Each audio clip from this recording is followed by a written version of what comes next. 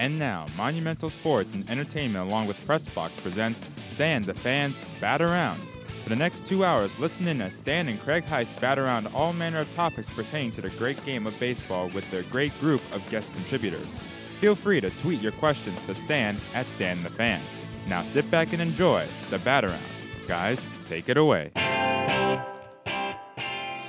Well, it's not guys take it away today. It's just Guy take it away today. Welcome into the Bat Around for the 17th of March, and it is St. Patrick's Day. And I'm Craig Heist in for Stan the Fan, who has now ventured down to Sarasota. He is with the Orioles in spring training and will be for a couple of days as the Birds get set to finalize that roster between now and the time the opener of the regular season comes the 29th of this month against the Twins at Camden Yards. So about 12 days to go.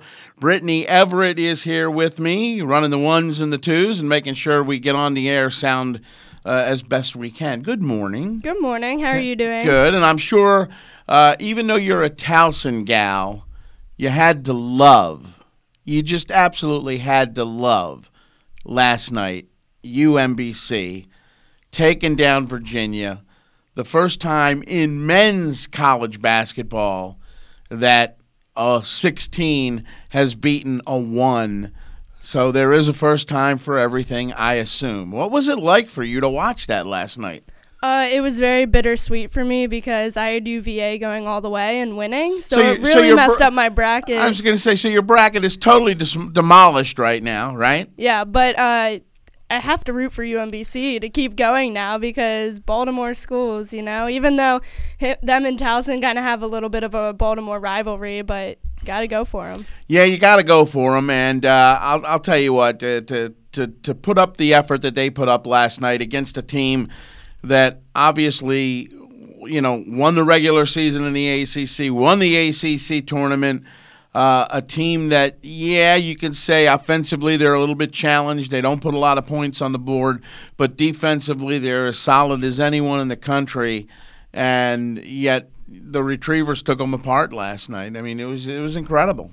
I mean, what shocked me the most is they won by almost 20 points. Yeah, well, they did. They won by 20. Yeah, they did win by 20. Yeah, so it was a blowout, which was wild. Right, and I'm sure if you're, the Cavaliers, you're sitting there going, okay, we're down 10, we're down 12, but there's still a lot of time left in the game. We put together a little bit of a run ourselves, which we haven't had to this point in the game. You can probably get yourselves back into it, but what a great win for that team and that school, and to do what they did was just incredible. So we'll see what happens now with the Retrievers in the next round. But UVA, one and done, and this is a team that a lot of people had them and earlier from the day before, Arizona going down. I think those are two of the teams that a lot of people had in the Final Four, which isn't going to happen now. Yeah, I mean, huge upset, but I love it. I like rooting for the underdog, so it makes March Madness even madder. Yeah. Well, Britt, we're going to have some fun today here on the Bat Around, and you can check us out on Facebook on the live stream. So go to Facebook, Pressbox Online, and you'll be able to click on the site and see the live stream of the show. You can also listen online as well. PressboxOnline.com/Stan the Fan. So we'll be here until noon, and coming up on the show today, we'll check in with Stan in a few minutes down in Sarasota. He got into town last night, and we'll talk a little bit about what we've seen so far from the Orioles in camp as it's winding down. Like we said, 12 days to go, and some guys are really kind of coming around now. Kevin Gausman, a couple of good starts in a row. We'll talk to Stan about that. Some of the guys we see swinging a hot bat, Manny Machado, Jonathan Scope. You look at Anthony Santander, a Rule 5 guy who the Orioles have to keep, for the first part of the season. But if he continues to hit, that certainly bodes well for him going forward. Mark Trumbo now will start the year on the disabled list. We know that. So what does that do as far as the roster decisions that Buck Showalter has to make? as we head toward opening day. You would think that Pedro Alvarez, as Trumbo is basically your designated hitter, but Pedro Alvarez gives Buck a left-handed option off the bench. And now that he's with the club, we'll see whether or not that comes to fruition by the time the next 2 weeks is up. But we'll hear from Stan in just a little bit. We'll also check in shortly after 11 with Bill Ladson of MLB.com, who does a fabulous podcast for MLB.com. If you haven't heard it, go check it out on the web. Newsmakers and Bill talks to just a lot of interesting people from the world of baseball. So he'll be along to join us shortly after 11. Between Stan and Bill, got a real treat for you, and that's former Oriole and Yankee broadcaster Ken Singleton will be joining us. And Singy, a fan favorite here in Baltimore, still makes his home down here. But Ken has decided after nearly 6 decades in the game as a player and as a broadcaster that he's going to retire at the end of this year with the Yankees and the Yes Network. Pardon me. And we'll get a little bit of insight as to why he made that decision and go back to the days when he played here in Baltimore with the Orioles and was a part of some very, very good teams, played under Earl Weaver, and Kenny was a switch hitter, played right field for the Orioles. So we'll hear from him. And then in the 11:30 time slot, Chelsea Janes of the Washington Post, who covers the Nationals on a daily basis. And also, we're going to talk to Chelsea not just about the Nationals, but her experience covering the Olympics, which recently wrapped up. And she had a chance to go over to Korea and see the Olympics and cover the Olympics. And, of course, the big story for many people was the women, U.S. women, winning the gold medal in hockey after a 20-year hiatus there. So first time in 20 years. So that'll be interesting to see what kind of an atmosphere that was like and what that was like to cover. So that's what's coming up on the show. Now, as far as the Orioles are concerned, they are taking on the Blue Jays today in Sarasota. Chris Davis expected to be back in the lineup today for the Birds. But the game yesterday in Port St. Lucie against the Mets, another solid outing for Andrew Kashner. And we can't emphasize enough just exactly how important that is because, as we know, this pitching staff kind of up in the air right now as to how it's all going to settle down. We've seen good starts out of Kevin Gausman. The last two have been stellar. Andrew Kashner yesterday, 3 innings of work, or fan 3, I should say, over 5 innings of work. So again, Kashner has now allowed just 1 run over 9 innings in his 2 starts. He hit 95 on the gun yesterday. And we mentioned Kevin Gausman in Jupiter back on Thursday. Gausman, 1-0 win over the Cardinals, and he threw 5 scoreless innings. He went 3 perfect against the Phillies in the outing before that, so it appears that Kevin Gausman is on track and looking like he's ready to start the season. Chris Tillman's outing, the first time out against live competition. Yes, he's been throwing simulated games and on the backfields and things of that nature, but he certainly struggled. 2 innings, 4 runs, 3 hits, the alarming stat, 6 walks. So now you got to come down to making decisions there in terms of Tillman. Is he healthy enough? Is his injury plagued season from last year behind him? Can he wrap it up and get ready for the season? He'll have a few more starts before we can determine that. But let's go down to Sarasota right now and bring in the host of this show who decided to get out of the cold weather and go to Sarasota and enjoy some warmth. Stan the Fan joins us from Sarasota. Stan, how are you this morning? How about a few props for my alma mater? We were just talking. UMBC. We were just talking UMBC. about him. 20-point win last night against Virginia, and Stan, that thing wasn't even close. No, it never was. You kept waiting for Virginia, as every number 1 we've ever seen make their run and then just sort of, outclass the competition. And for whatever the reason was last night, Craig, and listen, I'm a huge Tony Bennett fan, and I'm an even bigger fan of him as a person after his interview with Tracy Wilson last night. I thought he handled that with such class and really went to instead of feeling sorry for himself, he went to the real issue in sports is sort of, and we just interviewed Joe Ehrman on our TV show this week about that, this aspect of what is the purpose of sports. And it really, at the end of the day, it's about trying to teach life lessons to young people. And I thought Tony Bennett just handled himself fantastically. Having said that, I think a lot of the blame has to fall on him and his coaching staff for not having their team prepared for what might hit them last night. And they look like they just hadn't ever seen anything like that before, and it was quite remarkable. Well, to me, remarkable. That's the beauty of the tournament each and every year is that, number one, no matter how good or how highly ranked you are, you're facing teams in many instances that you don't know much about, you've never seen before.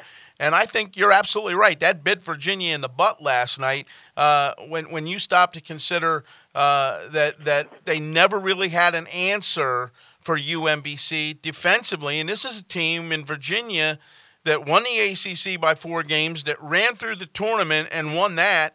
And here's a team under Tony Bennett that defensively is really good. Yeah, offensively, sometimes challenged, and they certainly were last night. UMBC did just a fabulous job against them last night. No question about it, Craig. No question about it. What are the odds of this? I come down to Sarasota every year, and you've never met my friends, the Harrelsons, who host me each week. They're old friends of my wife, Jane, from Durham, North Carolina. They used to come down there all the time. And they've hosted me here for 6 or 7 years in a row. So last night we're having dinner here at the house, and she's talking about, this is about 9 o'clock, she's talking about, I've got the K-State game on because that's where I went to college. So now after the same house, what are the odds of having somebody that graduated from K-State and from UMBC in the same house this weekend? That's pretty, the odds of that are pretty far-fetched. Yeah, no question about it. And, obviously we were talking about the fact that from a men's perspective, because it has happened in the women's NCAA tournament before, but from a men's perspective, this is the first time a 16 has ever beaten a 1. And from a historical perspective, you certainly have to like that aspect of it. And I really think that, Tony Bennett said it best last night. We did so many great things during the regular season, historical in a lot of ways for Virginia, but then to turn around, that's how quickly it can change on you, that then you're the victim of something that happens historically. Yeah, it was just quite remarkable. Craig, I'm 66 years old now. I'm a good bit older than you, but both of us collectively have watched a lot of sports. Well, I'm more Brittany's age, really. To be I know that. But I think we could collectively put the on the fingers of one hand the number of truly shocking sports events we've either been at or witnessed. And I put this up there with the U.S. winning the miracle win in the ice hockey. I put this up with Buster Douglas beating Mike Tyson, and I'm telling you, this is right up there. And this is going to be very interesting to see now what UMBC, who is now, let's not forget, they're 25-10 now. So, right. I mean, it's not like this is a bad basketball team that just happened to, pull the rabbit's foot out last night. I mean, it's a pretty solid team, regardless of what you think of the 116 seed. But last night, Lyles was just, Jarius Lyles, just unbelievable with the 28 points. And he ran the show last night. And like I said, defensively, Virginia's very good, but they didn't have an answer for him or the Retrievers last night. No, fascinating game to watch. And I'm really looking forward to seeing how they handle their prosperity tomorrow when they play K-State. All right, we're talking. But getting back, I know you wanted to have me on to talk a little bit more about baseball than what's going on in the NCAA tournament. I haven't been to the park yet. I'm just about to leave the house to get out there, and I guess I'll see Mike White pitch today, and he's in a pitch battle with Nelson Cortez for this fifth starting spot in the rotation right now. Right, and again, he has pitched fairly well, but I think really from the Orioles standpoint, some good things that happened this week when you think about, first of all, a 7-game winning streak before the tie yesterday against the Mets in Port St. Lucie, but another solid outing from Andrew Kashner, and you couple that along with what you saw the day before from Kevin Gausman, and that's at least, 2 guys in this starting rotation who, while the games don't mean anything right now, are pitching pretty well. No question about it, Craig. The 2 names, listen, we don't know exactly yet. We've got a fairly good vibe that Kashner will be a solid addition. And listen, anything compared to Miley or Ubaldo or the Chris Tillman of 17, anything, that's a runoff of those ERAs is going to be better. And we got a guy there that could pitch to a 3.5 to a 4 ERA and keep us in ball games. But it all, to me, still revolves around those 2 starting pitchers that we're waiting for, and that's Dylan Bundy and Kevin Gausman. And I think the early signs are that both of them may really be able to take that step and progress to be the kind of pitchers that the Orioles have been not only hoping for, Craig, but banking on for the past couple seasons. And I think it all revolves around the 2 of them as to whether or not the Orioles have any chance to be competitive in 2018. Yeah, what concerns me, though, is the depth, because everybody's talking about 5 starters, and yeah, we know you need that, but the other part of it is, for me, is that when you're looking at putting that pitching staff together, you really kind of need 7 or 8 guys, because there's going to be days where you need a spot starter. There's going to be some injuries crop up where you need to slot somebody else in there. So, I mean, I know that Buck and Dan are hoping that comes from within. Certainly Alex Cobb is still out there, and that's certainly something to watch over the next 12 days if something comes to fruition there. But I still think they need more help. You make an excellent point, Craig. So much of it is about the front 5 in a rotation. And I heard Billy Epler, the general manager of the Angels, last spring.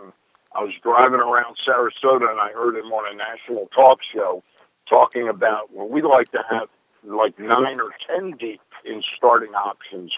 And because they were talking about, the host was going to the opinion of, it looks like you've got some surplus there that you could trade. Uh-huh. And boy, was he ever right. And you're absolutely right. We focus so much on piecing together who that 5 is. The fact that we're counting on a Wright or a Cortez and Tillman to step up to be 4 and 5 is a sign that the Orioles still don't have the depth. Because listen, Kevin Gausman or Dylan Bundy could do what I say, take that next step and be great. All of a sudden, you got a strained forearm. He's going to miss 3 or 4 weeks, and you are really behind the 8 ball unless you have some depth in your rotation. Right, and it's going to be paramount for these guys really to be able to go 5-6 innings in the early part of the season, especially 5 innings, because the last thing you want, I think this bullpen is still going to be a very talented bullpen, even though Zach Britton isn't going to be back for a couple of months into the season. But nonetheless, you can wear guys out if your starters aren't giving you the help to get deep into games, or at least midway through the game before you turn it over to the bullpen. The bullpen can become taxed pretty quickly. Yeah. The one thing I do like about this bullpen, though, it's bothered me during the off season that they didn't go out and get one more relief pitcher with the Britton injury. And I also think, Craig, that a lot of times getting that extra relief pitcher is a guy that could then allow you, let's say Britton comes back and you know you have no intentions of or ability to re-sign Brock next year, if you have that one other arm in the bullpen, you can possibly look upon Brock as a chip to trade. But I have to tell you that this is where Dan, to me, has really excelled. This Arojo, the kid they picked up from the Cubs, the Rule 5 guy, he has looked like a man among men. And I think he's been a really strong addition. And for me, I looked at Cortez coming in the other day against the Yankees in the out of the bullpen, and I thought he looked sensational out of the pen. And a lot of young pitchers, it takes them a while to learn how to get hitters out 2 and 3 times. But boy, if that batter's only seeing them once on a given day, that's a big deal. Can do pretty well. Yeah, and Arojo won. He's won a game already in the spring. He's pitching to an ERA of 3, 6 innings. He's given up 2 runs on 4 hits.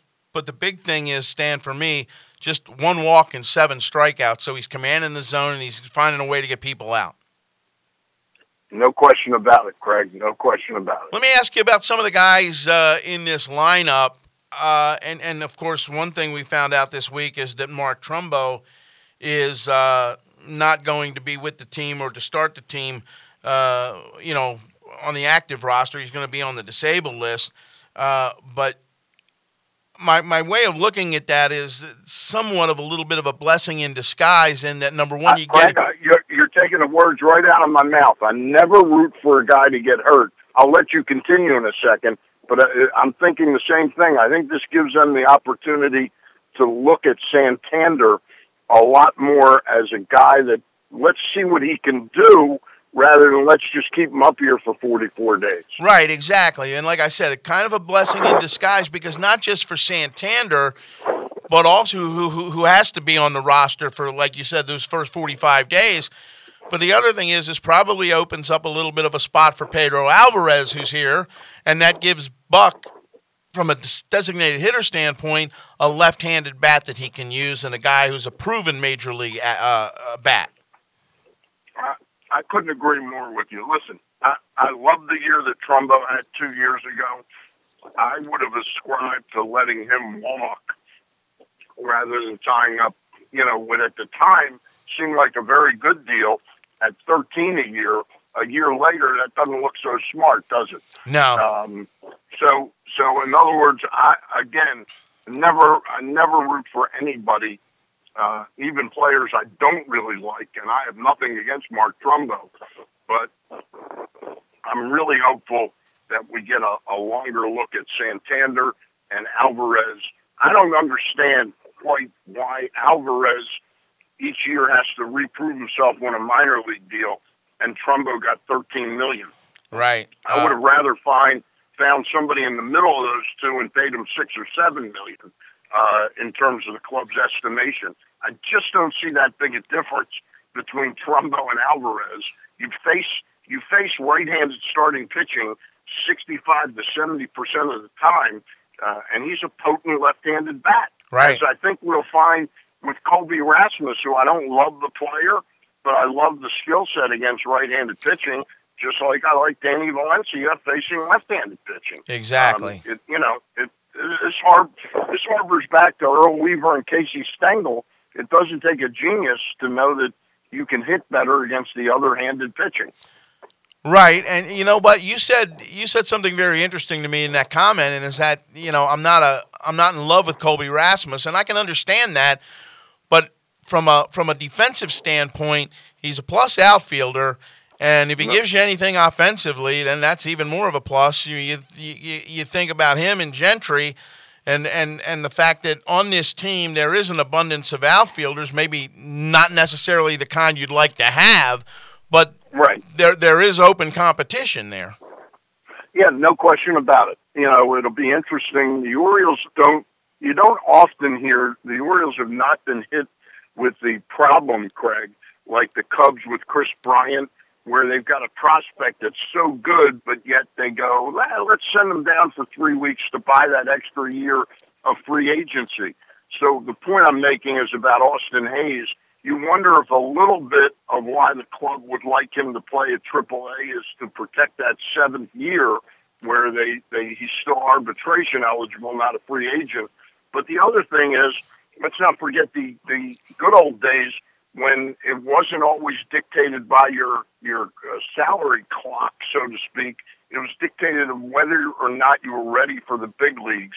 And I think while I'm excited very much so about Austin Hayes, the idea of him spending 6 to 10 weeks in the minor leagues at AAA and really kind of dominating and being ready to step right into a pennant race or a race for a wild card, that's pretty exciting to contemplate. You know? Yeah, it is. Let me ask you this, too, because we have a few more minutes with Stan the Fan, who is now down in Sarasota. And how long are you down there for with the Orioles? I may stay a month. Well, I understand. I'm here for 1 week. I'm here for 1 week. Well, I can't trust you to do 2 shows in a row by yourself. Oh, is that what it is? Okay, good enough. Yeah. Couple of hot bats that are on this team right now. Yeah. And we talked about Santander, but when you think about what Manny has done, and I've heard a lot of people say this, and it gets cliche sometimes, but in a contract year and a walk year and the fact that the free agency is coming his way at the end of this year, Manny Machado to me is a guy going to be on a mission this year. Well, and you know, I have a great amount of respect for Buck Showalter, and all during these winter months, I've been writing and talking about the fact that I didn't understand what was in it for the Baltimore Orioles to move Machado to shortstop and take a great third baseman out of your lineup and turn him into a real good shortstop, and then take an adequate shortstop and wonder what you're going to get at third. But that's the reason that Buck Showalter makes the big bucks, and the reason he's managed at 4 different locales on the major league scene. I think the brilliance of this move is that he is really saying, okay, I may only get Machado for 1 more year, but I want the best Manny Machado that I can get. Mm-hmm. And I think the move to shortstop has sort of re-energized him, and re-energized a player that really didn't need a lot of re-energizing. And I think from a fan standpoint, everybody looks at it and says, well, how can you not deal this guy and get something in return? You know, and the price may be too high. Other teams aren't going to necessarily want to give up what they have for Manny until maybe that trade deadline rolls around if the Orioles are out of it. But, again, point well taken in that if you have Manny Machado, you've got one of the best players and the best offensive players, certainly, and defensive players in the game of baseball, it can only help your team be better. And I understand it all comes down to pitching, but it's hard to take a Manny Machado out of your lineup and expect you to be, as good as you can be. Yeah, no question about it, Craig. No question about it. I just, my upsettedness, listen, it's pretty darn obvious that this is going to be Manny's last hurrah. Wait a minute. Time out. Is that a word? Upsettedness? Yeah, there is such a word, upsettedness. Okay. Yes. I just wondered. And I majored in English literature at UMBC, the home of the Retrievers. Yes. But my upsettedness gets even doubled down with the prospect of losing Jonathan Scope, not at the end of this year, but in the exact same scenario a year later, without the sense that you've engaged to try. I understand now that for whatever the reasons are, Machado is in a different stratosphere. I don't understand the thinking, and this is amongst baseball people, why you couldn't have made the decision that we've got something really special in Jonathan Scope 12 months ago and really tried to nail him down on a 6-7 year contract in the Roughneck Odor range, because he's a much, much better player. But suppose you had Scope to look forward to for 6 years at $60 million right now, you'd be looking darn good. Yeah. With Austin Hayes, Chance Cisco, and the rest of what they have. Instead, they've let that one get by the wayside, and I think they've got a very difficult situation, because I think Jonathan Scope is real close to being, if Manny Machado is a $250 to $300 million ball player, I think we'd agree that Jonathan Scope who's already knocked in 100 runs in a season, something Manny Machado, because of injury, has not done. I think we're looking at a $150 million ball player right now in Jonathan Scope at the end of this year. All right. Yeah, I totally agree with you. Stan, a fan. What do you got on the rest of the show today? We got Kenny Singleton coming up after our break, after we get done wrapping up with you. And then Bill Ladson will be along shortly after 11 to talk a little bit about his podcast and what he's working on. And then I just got a text message from Chelsea Janes, who is scheduled to be with us at 11:35. And that was the other thing I was going to ask you about was how do you feel about the Nationals signing Jeremy Hellickson to a minor league deal with a chance to make the club?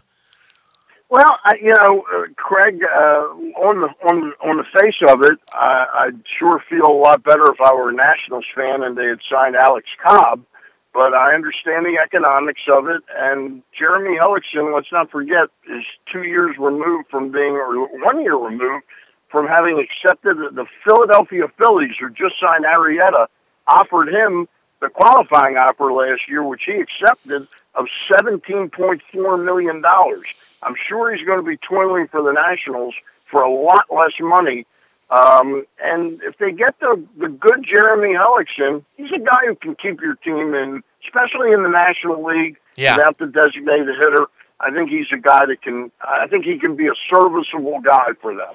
All right, Stan the Fan down in Sarasota. Enjoy the weather. You got out just in time because come Monday night, Tuesday up here, we're supposed to get some snow, and we'll be thinking about you and saying lovely things about you. I guess we lost Stan. How about that? Just like that. We're going to take a short time out, take a break, come back, and when we do, we'll hook up with Ken Singleton, former Oriole and Yankee broadcaster who is calling it a career. Kenny's 70 years old, and he spent most of almost 6 decades in this game. We'll talk to Ken about what he thinks the future holds. Coming back right after this.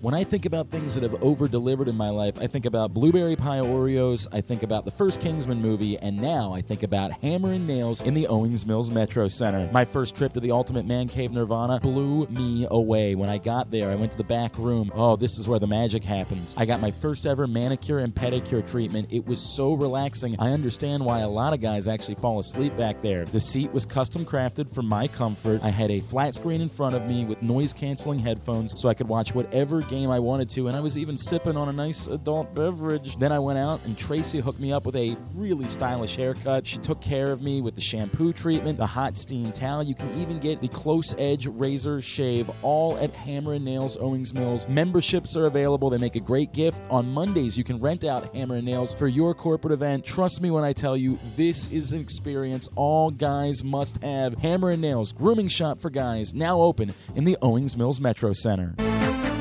Looking for an exciting new crossover vehicle that has the legroom and cargo space of an SUV? Then you need to look at the all-new Eclipse Cross at Jerry's Mitsubishi. Wow! Once you get behind the wheel of the new Eclipse Cross, you won't want to let go. Available in all-wheel drive, the new Eclipse Cross at Jerry's comes equipped with a 7-inch touchscreen with Apple CarPlay and Android Auto, plus head-up display and adaptive cruise control. And right now, Jerry's has a $1,000 dealer discount available. Do it. Go see the new Eclipse Cross at Jerry's Mitsubishi on Joppa Road or online at jerrysmitsubishi.com.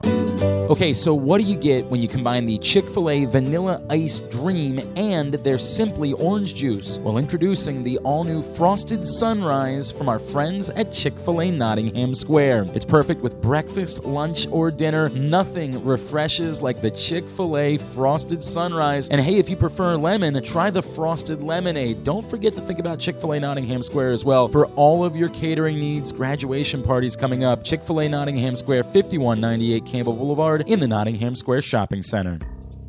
KZ, Sari, the NFL Chick KO from the Pressbox Fantasy and Reality Football Show. You can hear it by going to PressBoxOnline.com/fantasy every Sunday morning from 10 a.m. to noon. And you can also check us out on Facebook.com/PressBoxSports. We talk about college football. We talk about the NFL. We talk about the fantasy aspect. We talk about the reality aspect. And we talk about soccer, the other type of football. No, we don't. We don't? No. Never? No. Yeah, not really. Tennis? Nope. Rugby? Nope. No? Just No, football. just NFL football. College football. Every Sunday morning, 10 a.m. to noon, Press Box Fantasy and Reality Football Show. They say you're only as strong as the company you keep. The U.S. Army keeps you in strong company. If you want to stand out, the Army can give you the training you need. To take advantage of the strong options waiting for you, visit GoArmy.com. You may qualify for up to a $40,000 signing bonus. Start your future today at www.goarmy.com/impact. There's strong, then there's Army Strong, paid for by the United States Army.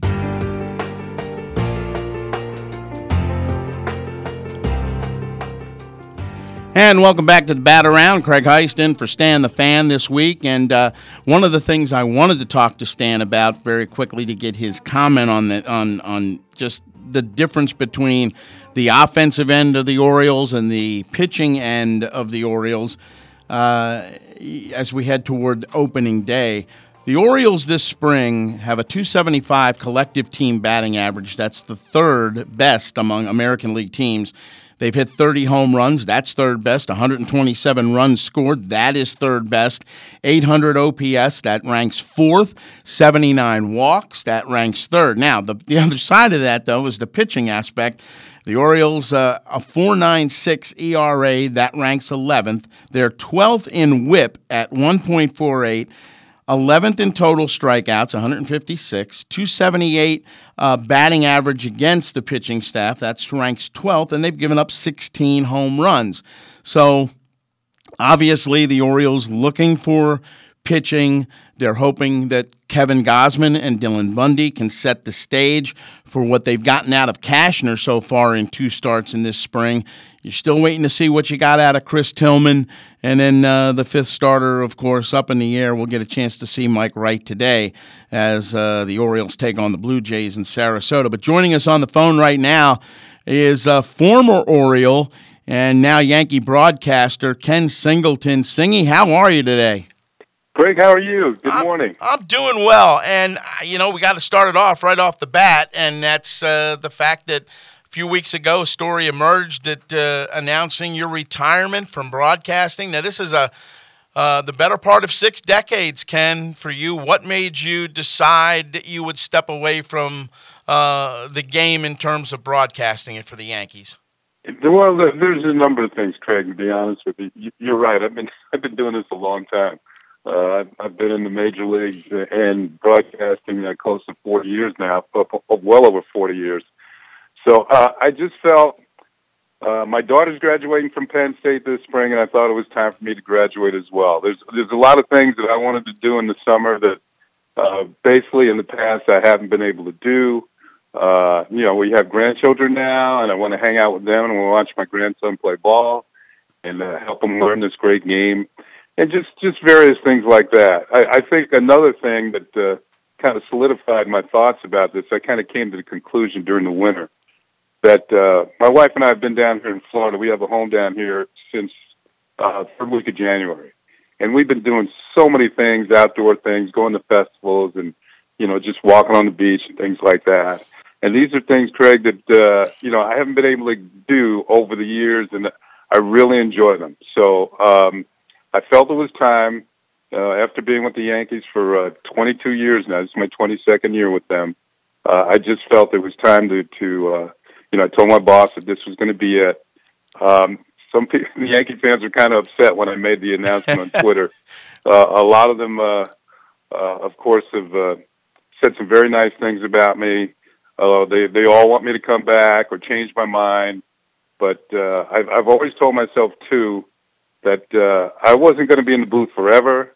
I've seen broadcasters, and I think you've seen it too, guys that stay too long, and they're just not what they were during their heyday. So I thought that that was never going to be me, and now I'm going to get out and, 4th of July, you might see me in Ocean City. 4th of July, you might see me on a golf course somewhere. If you think it's me, you might be right. So who knows? This is starting next year, of course, not this year. And that's a good thing. And I'll tell you what, you said something very interesting in that, and that is that, fans were kind of upset with you, or not with you, but on your decision.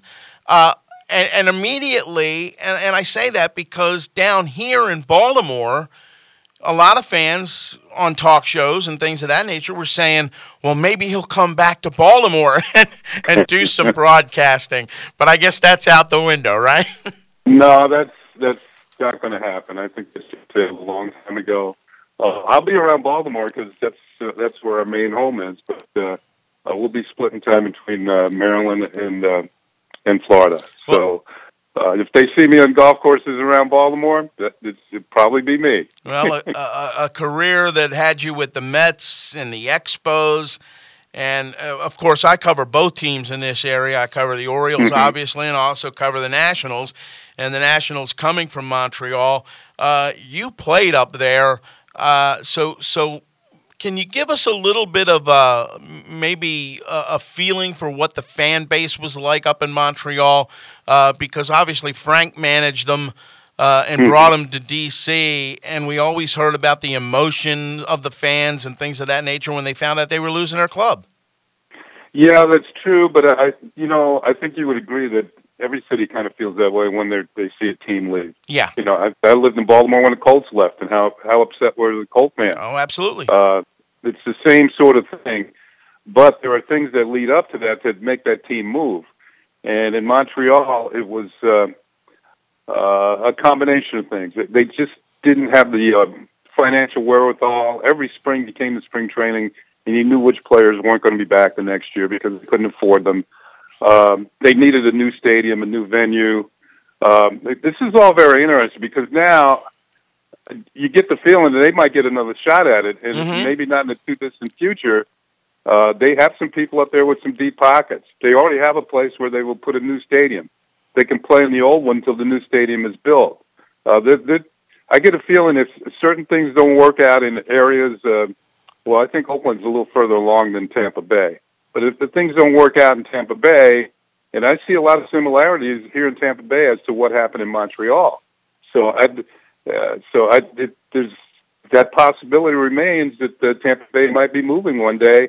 Although I will say this about this particular area, this is where I am now in the Tampa Bay area, that their TV and radio ratings are pretty good, among the best in baseball. It's just that they don't get the financial backing from the community, and they don't have the stadium they play in is not really a major league stadium, if you ask me. Right, kind of a mausoleum, if you will. Yeah, exactly. Anybody that's been down there knows that. When obviously fans in our area remember you from all the good teams that you played a part of. But, the other thing I think you were very fortunate as a player, you had a chance to play with Eddie Murray and Cal Ripken. And those two always talk about their relationship and how close they were. But you had, and Cal always credits Eddie for teaching him the game and what it was like to post up all the time. What do you remember most about playing with those two? I think it's sort of an Oriole tradition, and I go back to when I joined the team, and Brooks Robinson was the man. And he kind of passed that down to the next generation of Orioles who were going to lead the team. And then Cal was taught the same thing by Eddie. So I think that, to me, of course, they're Hall of Famers. Yeah. But you could almost see that they were on that path when they both started out. Eddie came a little earlier in 77, and Cal came along in 82. Now, they were both Rookies of the Year. Cal went on to be the MVP the next year. I think Eddie at one time had the most votes for MVP without winning the award. So it's unfortunate he never won it because he felt he deserved it. But these were two players that right away you could see were well schooled. They knew what they were doing, and when they made mistakes, they didn't make them again. And it kind of fed off of each other. That year we won the World Series in '83. Those were the two main players in the league. I know that Cal won the MVP that year.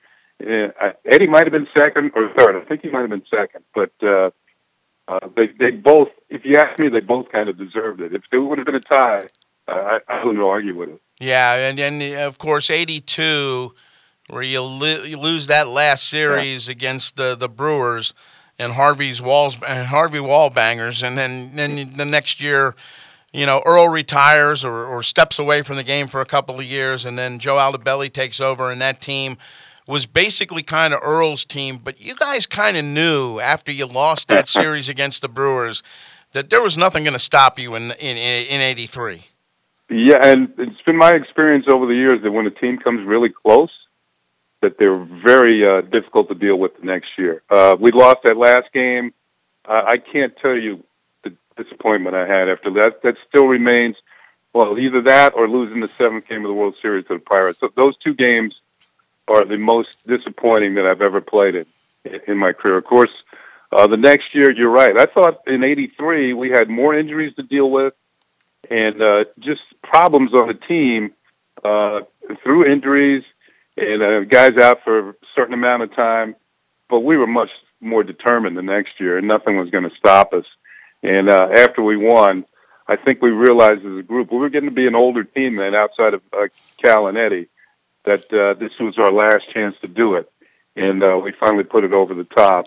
And the next year was my very last year of playing. And then the next year after that, I was in the broadcast booth, and, this year is going to be my last. So I've been around baseball for a long time. Yeah, and we're all better off for it, to tell you the truth. Thank you. And I got to tell you, when you turn around, you think about winning that thing in 83, and then the following year, the Tigers get off to a 35-5 start. Oh. Did that have any push for you to retire after that year? No, well, first of all, 84 was my worst year. It was the only year I ever spent on the disabled list. Mm-hmm. I spent some time on the DL. And I just felt that, I was slowing down. My bat speed wasn't quite as it was. I was fouling pitches off that I used to hit. And, I always told myself that I wasn't going to stick around. I had some opportunities to go to spring training the next year. I said, no, I'm not doing it. Mm-hmm. I didn't want to screw up all the good things I had done on the field. And in a way, this retirement from broadcasting is the same way. I know I can still go. I can still do the job, but there's things that are pulling me in the opposite direction that are very strong. And once I step away, my last game was going to be in Boston. This year, the Yankees closed the season in Boston, and it's kind of ironic because the last series I was in an Oriole uniform was in Boston. Yeah. So that's kind of strange how things work out. But just that from last game in Boston, I'll be ready to walk away. Just from a player's perspective, how tough is that decision to make?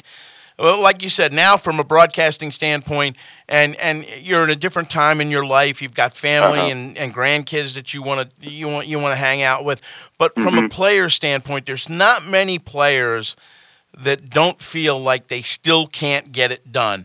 What tells you this is it? I'm done. I think that number one, baseball players have a competitive nature. They play this game almost every day. So you can either go home a winner or a loser every day. And fortunately for me, I was on games like you mentioned in Baltimore. The 10 years we won more games than any other team. And to me, once I felt that I wasn't able to live up to the competitive nature I had before or put the numbers up that I could before, I wasn't going to stick around and hit 220 or 230 for anybody. And just feel like I was taking somebody's money. To me, I wanted to earn it. I was a 282 career hitter. I was on base 38%, 39% of the time.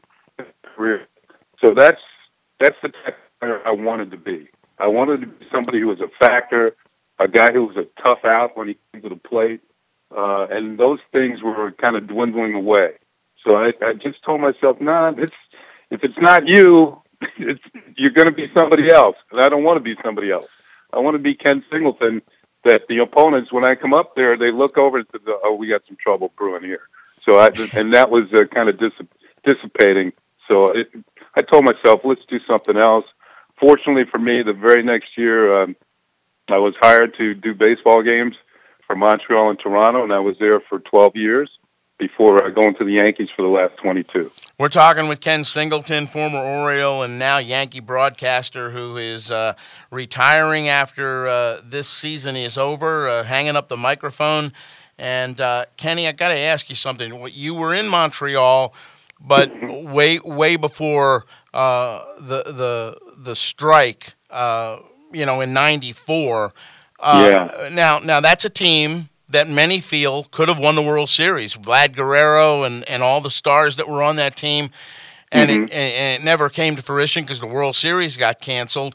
So that strike really kind of hurt the people in Montreal. But I go back to the strike that you were involved in '81. But then you come off that strike, and the first game is the All-Star game in Cleveland. There's a packed house at Municipal Stadium. You hit a home run, wind up getting the MVP of that All-Star game. What are your recollections of that and how that all unfolded and baseball coming back after the fans were obviously upset? Yeah, well, that particular year, Craig, I got off to a fantastic start. Usually I was a slow starter, but really started, as the weather warmed up, so did I. But this year, maybe the weather was a little warmer earlier in the year, but for April, I hit 472 in April with 7 home runs.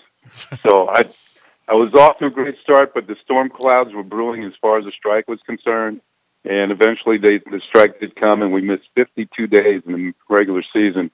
And to me, once we struck, I thought, we're not playing anymore this year. But we did come back, did get to the All-Star game. One thing I can correct you on, Gary Carter was the MVP that year. In the that's game. Right, Gary Carter. You're right. I'm sorry. Yeah, I could have been, but it's kind of a funny story because I did hit the home run. We were winning late in the ball game. I kept my uniform on because I thought I had a chance to be the MVP and I might be interviewed after the game.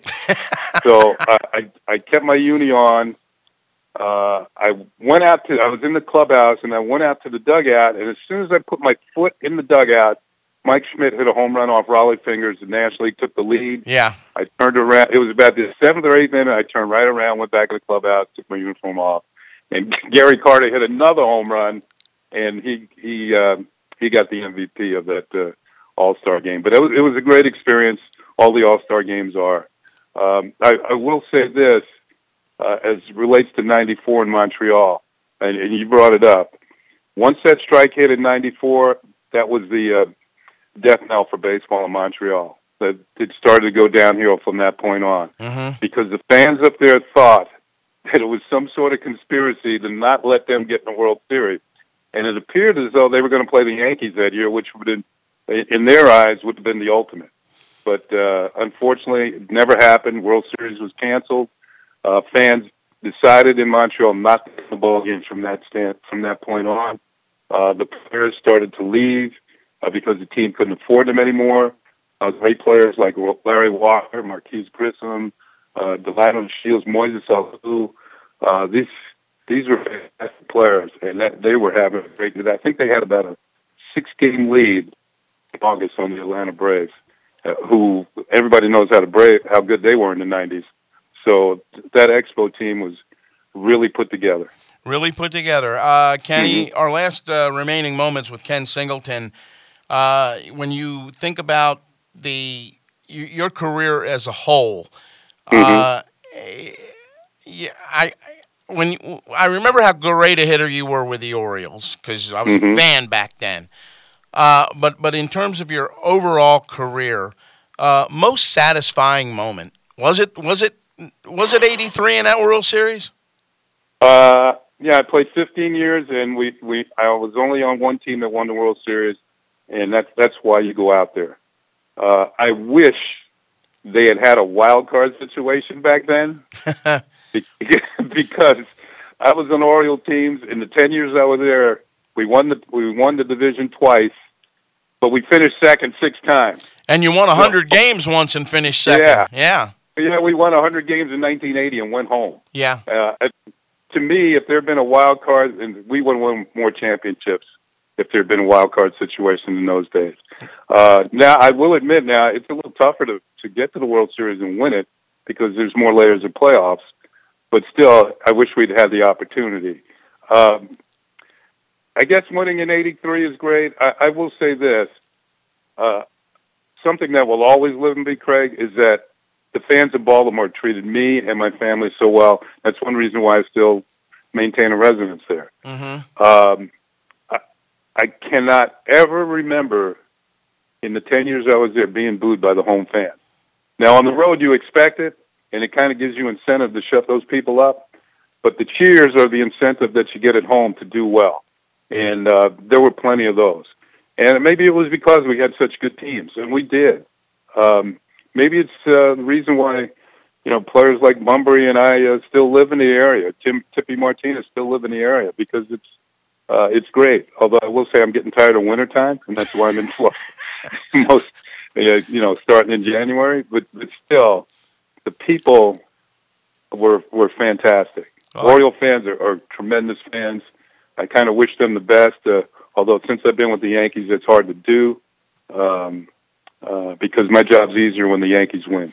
Well, it's funny because Stan the Fan is now down in Sarasota with the Orioles for a couple of days. And I told him, I said, here we are in Baltimore, and you're getting to be in the middle to late March, and we're expecting snow the next 2 days or so. Yeah, absolutely. But I got a last thing, and then, Earl Weaver, obviously the Earl of Baltimore, playing for him, Davey Johnson, who obviously managed the Orioles in the mid-'90s and then managed the Nationals. And also you think about what he says about Earl in terms of way ahead of his time, things of that nature. There's a lot of guys who say that Earl Weaver was way ahead of this sabermetric stuff long before it became the thing in Major League Baseball. Just recollections of Earl, how he managed the game, and how good was he? By far the best manager I ever played for. He could be very, very tough. I think fans knew that. He was very demanding of his players. He would embarrass you in front of the whole team if you made mistakes. And that was one reason you played so hard. He made you focus. You're right about the sabermetrics. My first year, 2 days into the training, he called me into the office, and I figured, gee, I'm in trouble already. I just got here 2 days ago, and he told me I was going to lead off. And I had never led off any in the minor leagues or up to that time in the major leagues. I'd already had a year in Montreal where I drove 100 runs and scored 100 runs. But he said it was because I walk a lot, and I want you to just get on base. He said, you walk a lot, Bobby Grich walks a lot. You'll bat first, Bobby Grich will bat second. I walked 118 times that year, still the team record. Grich walked 107. My very first time up in the American League, we were in Detroit, opening day. It was freezing. I walked on 4 pitches. I went to third on a base hit and scored on Lee Mays' first at bat. He had a 3-run homer in the American League. When I got back to the dugout, as I've scored the first run of the season, and I'm walking past Earl that sit on the bench, and he looked at me and says, I can't tell you exactly what he said, but he said, that's what I'm talking about. That's right. Get on base. And, I was on base over 40% of the time that year. So I tried to do my job. Eventually, Bunbury started to come on as a leadoff hitter. He had a lot of speed, certainly a lot more than I did. And he became the leadoff hitter, and then they dropped me down the lineup where I could drive in more runs. Right. But that's how Earl was ahead of the game, and certainly well deserved that he's in the Hall of Fame. The last time I ever talked to Earl was at Eddie Murray's statue unveiling, and it was just he and I. And he looked at me and said, "Singy, you had a fantastic career." And then he said, remember, Earl doesn't hand out compliments very often. No. And he said, thanks for playing hard for me. And it really kind of threw me back a little bit. But then I told him, I said, look, Earl, you made me a better player. I played hard so you wouldn't yell at me. And he started laughing. And I did too. So that was sort of a moment that we had. And, shortly thereafter, he passed away. And, but he's a legend in Baltimore, and should be. His winning percentage is up there among the greatest of all managers. And I'm sure just hearing that from him probably in your own mind solidifies everything you did as a player. Well, I tried. I was trying. I think that I was blessed to be on teams with future Hall of Famers and Jim Palmer and Brooks and Eddie and Cal. But the rest of the players on the teams that I played with were all very good players. They were all smart. We didn't make many mistakes. We knew Earl wouldn't tolerate them, and it would set them off. So we tried to play as well as we could on a daily basis. We had excellent pitchers. When you're starting with Palmer and McGregor and Flanagan and Dennis Martinez, Mike Boddicker, pitchers like that. Then Tippy Martinez, Don Stanhouse, Ross Grimsley. These are all very good major league pitchers. And when you start the game and the pitcher you have on the mound is as good or better than the other team, during the course of the season, the league can't stay with you. It's hard for them to keep up with you because your pitching is that good. You don't have to score 6-7 runs a game to win. 3 might do it, maybe 4, and that's the way we were. Earl loved his home runs. We hit quite a few, not the way they do now, but we did hit our share, and that the defense was always good because he wouldn't tolerate poor play on defense. So that was our hallmark and our trademark. That's how we got things done, and in a way, I kind of wish the Orioles would get back to that sort of thing now, but they just don't have the pitchers. Yeah, I think we all do. Kenny Singleton, former Oriole and now Yankee broadcaster, calling it a career after this year with the Yanks up in the booth. Thanks so much for the time today. It was a real great pleasure having you on the show. Thanks, Craig. It was my pleasure. All right, Ken Singleton, everybody. And we are going to go to a break right now. Yeah, we can do a break right now. When we get back, he's still wearing his Retrievers hat or face or whatever. Glenn Clark from Glenn Clark Radio here on Press Box, Monday through Friday, 10 to noon. He'll be joining us, along with Bill Ladson from MLB.com. And we'll be back right after this. The latest edition of Press Box is available now. On the cover, Steve Ginsburg profiles Orioles sage sophomore Trey Mancini after a breakout rookie campaign. We also preview all aspects of the 2018 Orioles and look ahead to the NFL Draft. Press Box is available for free at over 500 area locations, including 60 Royal Farm stores. You can also find the entire edition as well as the best daily coverage of the Ravens, Orioles, and Terps at PressBoxOnline.com. When I think about things that have over-delivered in my life, I think about blueberry pie Oreos, I think about the first Kingsman movie, and now I think about Hammer and Nails in the Owings Mills Metro Center. My first trip to the Ultimate Man Cave Nirvana blew me away. When I got there, I went to the back room. Oh, this is where the magic happens. I got my first ever manicure and pedicure treatment. It was so relaxing. I understand why a lot of guys actually fall asleep back there. The seat was custom crafted for my comfort. I had a flat screen in front of me with noise-canceling headphones so I could watch whatever game I wanted to, and I was even sipping on a nice adult beverage. Then I went out and Tracy hooked me up with a really stylish haircut. She took care of me with the shampoo treatment, the hot steam towel. You can even get the close edge razor shave, all at Hammer and Nails Owings Mills. Memberships are available. They make a great gift. On Mondays, you can rent out Hammer and Nails for your corporate event. Trust me when I tell you, this is an experience all guys must have. Hammer and Nails, grooming shop for guys, now open in the Owings Mills Metro Center. This week on Section 336, Stan the Fan Charles comes in studio to join us, and we play a game of Who Am I? Robert Andino. No. No. Also not in 2013. Am I Brad Bergeson? No. Good guess, but no. Am I TJ McFarland? That guy has a relationship with that guy, and that guy was defending that guy. That's like in the past week. Hunter. Yeah, in the headlines in the past week. All right, am I Jim Johnson? Yes. Find Section 336 on PressBoxOnline.com, Section336.com, or Apple Podcasts.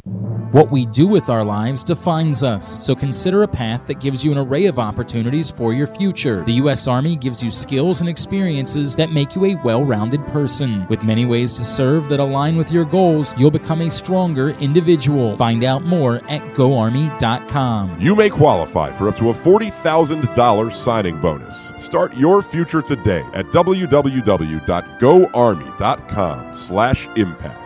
There's strong, then there's Army Strong, paid for by the United States Army. Looking for an exciting new crossover vehicle that has the legroom and cargo space of an SUV? Then you need to look at the all-new Eclipse Cross at Jerry's Mitsubishi. Wow! Once you get behind the wheel of the new Eclipse Cross, you won't want to let go. Available in all-wheel drive, the new Eclipse Cross at Jerry's comes equipped with a 7-inch touchscreen with Apple CarPlay and Android Auto, plus head-up display and adaptive cruise control. And right now, Jerry's has a $1,000 dealer discount available. Do it. Go see the new Eclipse Cross at Jerry's Mitsubishi on Joppa Road or online at jerrysmitsubishi.com. Hey, it's Glenn, and you might not know this, but we actually have a great wrestling podcast. Well, it's an okay wrestling podcast. No. Don't sell us short, Glenn. This podcast involves the main event, AJ Francis. That means it is the best wrestling podcast. Look, just because you're bigger than us does not mean you're better than us. It does not mean you're the main event. The brains are the one that brings people to the table when it comes to podcasts, so it's me who brings people to Job and Out. Are you kidding me? Aaron Oster from the Baltimore Sun and Rolling Stone, you're the worst. Literally the worst. Like, no one has ever tuned in for your opinion. Got real quick. It's Jobbing Out. Glenn Clark, Aaron Oster, and AJ Francis of the Washington Redskins, Heat Terp. Every week we're talking pro wrestling. You can find it by going to Jobbing Out on iTunes or SoundCloud, or by clicking on the podcast tab at PressBoxOnline.com. Happy St. Patrick's Day. This is the Bat Around. I'm Craig Heist in for Stan the Fan, and we have been joined in studio by Glenn Clark of Glenn Clark Radio, heard every Monday through Friday here at PressBoxOnline.com, and you are basking in the glow of the first in men's college basketball, as I was reminded today by Milton Kent. That this has happened before in the women's NCAA tournament game, but a 1 going down to a 16. That's the greatest thing ever. It's the greatest thing ever, huh? I wrote about it this morning at PressBoxOnline.com. Look, if Texas Southern was the 16 that beat a 1 seed, I would have been jazzed about it because I'm a nerd and I love basketball and I love the NCAA tournament, the whole thing. But this is just like, your team wins a championship and that's cool and all, right? But like, you're experiencing the same thing that every other city has experienced. You're experiencing the same thing that, it's cool. It doesn't take anything away from it. This is literally the first time this has ever happened, and it's just the most amazing thing ever. And no matter what, I'm a UMBC alum. It'll always be the thing that school did that they were the first to ever do. I don't know, man. I can't get over it. I can't get over how emotional it was, how truly, how really, really special that moment was last night. I'm covering the Caps game last night, and then I see somebody on Facebook say, how in the blankety blank can UMBC be beating Virginia? So I go to the computer and I look it up, and they're up 15 with about 4 minutes to play. And I'm like, are you kidding me? Well, I did the bit, so as a baseball guy, you'll love this. I did the bit at halftime where I went on and I said, treat it like a no-hitter. Don't talk about it. Right. Don't talk about it. Just pretend like it's not happening. Right. Do all the, because I'm a superstitious fella. You know what I mean? Like, do the whole thing where we just pretend like it's not happening. And because you don't want to be the guy that's like getting all jazzed up and getting all excited, and then, it comes crashing back to earth. Right. And so I said, I'm not going to talk about it. I'm not going to tweet. I'm not going to anything. I'm just going to sit here and watch the game. And somewhere around the final media timeout, I was like, oh my God, this is actually happening. Like, this is for real. Like, this isn't, I'm not going to have this stolen away from me. This is the real deal. And then it just sort of all came out at once. The floodgates kind of opened from there. I went and woke up my son, made him come watch the end of the game with me. Oh, he looked real good on that picture. Yeah, he definitely was not in any way understanding of why he was awake in that moment and what Daddy was doing. But like, my father would have done that with me, so I feel like it was important that I do that. For I him. did that for him, and so that one day he's going to know that he was he witnessed history. I mean, it was just. And he hates you this morning for waking you up. No, he doesn't have any recollection of it. He came in running into my room at 6 a.m. and was screaming. Let's go back out to the phone lines because we've got Bill Ladson from MLB.com on the phone. Bill, good morning. How are you? How's it going, Craig? Thanks for having me. Good. Did you happen to see any of that last night? I know you're not necessarily a big basketball fan in terms of the NCAA, but having been in spring training with you for several years, and then obviously the tournament's always going on when spring training is going on, you kind of get into it at that point of the year. So did you see any of that game last night?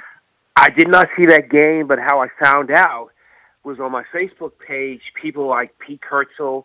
I saw your post talking about how the team made that upset. So that's how I found out. Well, I'll tell you, it was amazing, and like I said, for the men's game, that's a first. The first time a 16 seed has ever beaten a number one, and for a guy like Glenn Clark who's sitting here with me. And it was an ass-kicking, Craig. It was an ass-kicking. We can leave that part out. I mean, it was a complete beatdown. A complete beatdown against a team that, has trouble scoring points at times, but defensively, they're pretty much locked Never down. allowed 70 points in a game. Never allowed 70 points in a game. Never allowed 70 points in a game. Right, and then last night, Jarius Lyles, the senior guard, winds up going off for 28 points, and it's going to be very interesting now to see what they do going forward, and can they keep this going? Yeah, I mean, I have no idea, but who cares at this point, right? Yeah, exactly. Like, who cares? It's a 16 beating a 1, right? No exactly. doubt, man. Bill, got to ask you a couple of questions as we're about 12 days away from the start of the regular season. Number one, podcast-wise, what are you working on right now? Well, I just worked on, and I also wrote a story on Ken Singleton. Well, we just had him on. We just had him on the show. Who just announced his retirement, as you know, and it's always great to have Ken Singleton. It's always great to talk to him, and I was surprised. This is a guy that was born in New York, raised in New York, but let me tell you, this guy is a Baltimore native through and through. Oh yeah, absolutely. So, and he talks about how he. After he retires, he played golf with Tibby Martinez, all those, and Al Bunbury, all Baltimore Orioles players, and the guy really loves living in Baltimore. Well, right now he and his wife have a home too in the Tampa area. Correct. And one of the reasons why he wanted to get out now, he knows he can still do it and still do it very well. But he just, it's the family, it's the grandkids, and when you get to be 70 years old, I guess that's what you think about, right? That's correct. And, especially his grandson, Jackson, he believes that Jackson will become a professional baseball player. Mm-hmm. That good, according to Ken Singleton. And, we'll see what happens. But, yes, he wants to be with his family, and that's the bottom line. Well, the bottom line for the Nationals is that they've got some expectations, as they always do, but under a new manager this year, and Dave Martinez. But with the way this team is constructed, you have to wonder just how much managing really does Davey have to do, or is this just about writing up that lineup card, let that pitching staff go out there and see what happens? I think it's about lineup card, but also, too, Craig, we got to find out, if he is really going to manage, or is Rizzo going to really tell him what to do? Because that was the feeling, when Matt Williams was there. And, I have to take a wait and see approach, how this team does under, Dave Martinez. It's too early. And I also believe that, I still don't believe they're a championship. They're a World Series title club. I think they'll go to the playoffs. I think they're still the best in the East, but that's as far as it goes. Bill, I'm fascinated by, in Baltimore, we're dealing with this, there's this cloud that just sort of hangs over the franchise because of the pending losses of players and no real interest from anyone within the organization to kind of address that. The general manager have their contracts up. It just sort of seems like nothing is going to be changing anytime soon, or nothing's going to happen, I guess, anytime soon, and we're just going to allow all these things to play out. I'm wondering how the Harper thing hangs over everybody in D.C. because it feels differently. It's never felt the same way as it's felt in Baltimore, like it's been a fait accompli. It's felt as though there's been some thought that maybe there's a chance that Bryce Harper could stick around, although at this point I have no idea if anybody still even believes that, and I think there's still people that think they might be okay without Bryce Harper. But how does that impact everything and sort of just the entire feeling surrounding the Nationals this year? I think it helped, too, that Bryce Harper held that press conference and said, if you ask me any questions about 2019, I'm going to walk away. And I think he's made a point. That's why we haven't heard much about it, in my opinion. Do I think he's going to re-sign? I have to say right now it's 50-50. I think it depends on how well the Nationals do. I think winning has to play a part in this. I think the Nationals are going to have to go past that first round in the playoffs in order for them to re-sign Bryce Harper. I don't think it's a matter of money. I just think it's a matter of winning. I mean, they've won during the regular season, but I think it depends on how it goes in October.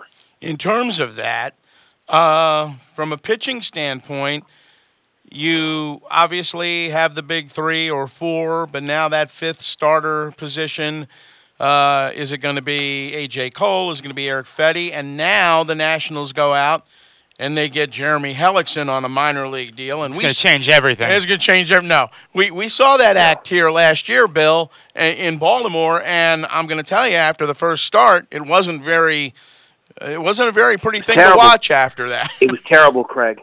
It was terrible. I saw it too. Yes, for the Orioles, he was not very good. You know what? I'll tell you this. I'd rather the Nationals go with the young player, meaning Fetty. I'd rather have Fetty there. A.J. Cole has been inconsistent. I think if they go with Hellickson, I think you're going to have a problem.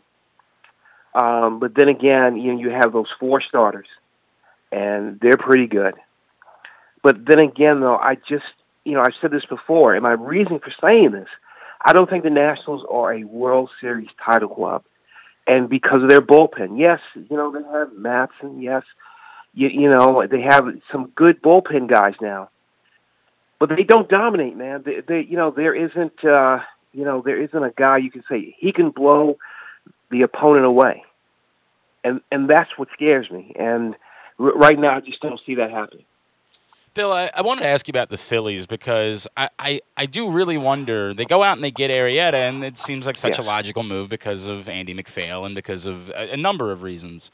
Correct. But I wonder when they believe their time frame is, because if you're going to go get Arrieta now, there's this thought in my mind, and Stan and I talked about this week, why wouldn't you turn around and also try to get Alex Cobb and say, let's accelerate this. If we're going to spend the money on Arrieta, let's try to make our time frame now to compete. It doesn't seem like they were one Jake Arrieta away from being that team, but maybe Jake Arrieta and Alex Cobb, and suddenly things are different, and that instead of having your window be 2 to 3 years from now, when Arrieta is starting to get to the back end of that deal, you could maybe accelerate it and create a window starting this season.